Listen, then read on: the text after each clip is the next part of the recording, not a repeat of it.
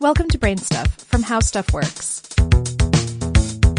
Hey Brain Stuff, I'm Christian Sager, and today we're going to talk about jet lag. I grew up flying back and forth between America and Singapore, so I want to share what I know about jet lag with you. First of all, jet lag occurs when you travel between two or more time zones via air travel. And the thing is, it disrupts your circadian rhythm, your body's natural cycle, and your sleeping patterns. Now, the circadian rhythm is dictated by the daily appearance of the sun. So, light and darkness influence our bodies. But when this is disrupted, its official name is desynchrinosis. Symptoms include insomnia, fatigue, loss of concentration, irritability, depression, and even gastrointestinal ills. But look, jet lag or desynchrinosis is prevalent. A 1998 study found that 94% of Americans get it, and 45% reported that their symptoms were severe. So, what causes jet lag? Well, there is a whole field that exists to study how life is affected by time. It's called chronobiology, and here is what it's taught us. First, light triggers a reaction in a special eye pigment. This activates a response in the neurons of your brain's hypothalamus. The 20,000 nerve cells located there, they're called the suprachiasmatic nucleus, or SCN for short, are what starts your body's daily processes. And also, the lack of light causes other developments in your body. Circadian rhythm tells you when to sleep and when to wake, and it regulates your body temperature, blood pressure, digestion, urine production, and hormone secretion. So, for example, when it's time to sleep, the SCN releases melatonin, and that encourages you to go to sleep. When you cross into multiple time zones, though, your body has trouble resetting quickly, and this is worse when you fly east. This is called phase advance. Flying west is called phase delay. This is because our circadian clock is actually closer to 25 hours, and going east would require going to bed earlier. A study showed it takes 4 days to adjust to a 12-hour phase delay.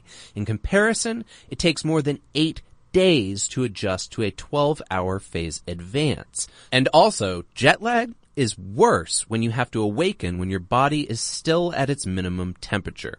There is also research from the Salk Institute for Biological Studies that indicates jet lag is connected to your LHX1 gene, and this gene regulates neural development and circadian rhythm in sleep. Okay, so we've got what causes it. What are the symptoms? How do you know if you've got jet lag? Well, it's time to talk to Dr. Christian. Beyond the insomnia, fatigue, loss of concentration, irritability, depression, and even gastrointestinal ills, there's even more symptoms. It can aggravate menstrual discomfort or contribute to the development of heart disease and diabetes. Jet lag also releases stress hormones, which make you anxious and grumpy. It drives up your blood pressure. It sends inflammation-stimulating chemicals to your arteries. It also disrupts your appetite-regulating hormones. It disrupts the release of melatonin, which we mentioned earlier. Not only does this affect sleep, but it can also protect you from cancer. And finally, research on animals shows that there's other symptoms as well. A 2010 study at the University of California found that when subject to jet lag, the brains of hamsters created neurons at half their normal rate. They showed memory and learning deficits. And a 2006 study at the University of Virginia found that younger mice rebounded from jet lag. But making older mice undergo the equivalent of a Washington to Paris flight every week would actually increase their death rate. Yeah, that's how big it is. Well, for mice at least. So, we've got what causes jet lag, and we have its symptoms. You're wondering, Dr. Christian, where are the remedies? How do I fix this? You've probably heard of some of the common remedies, like operating on your new time zone before you fly there, or wearing yourself out before exercising by exercising. In 2009, researchers recommend the following regimen to beat jet lag.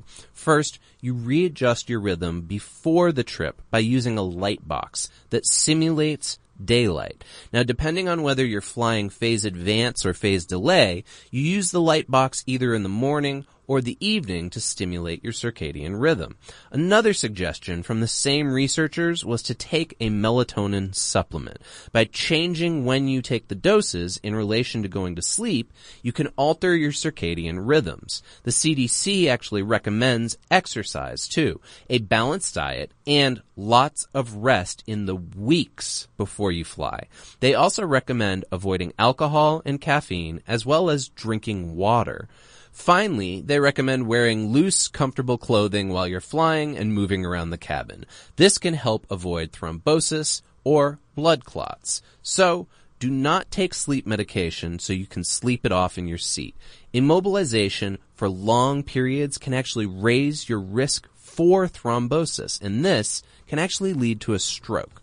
So, there you have it, the causes, symptoms, and remedies for jet lag. But remember, I'm not a real doctor. I just play one on podcasts.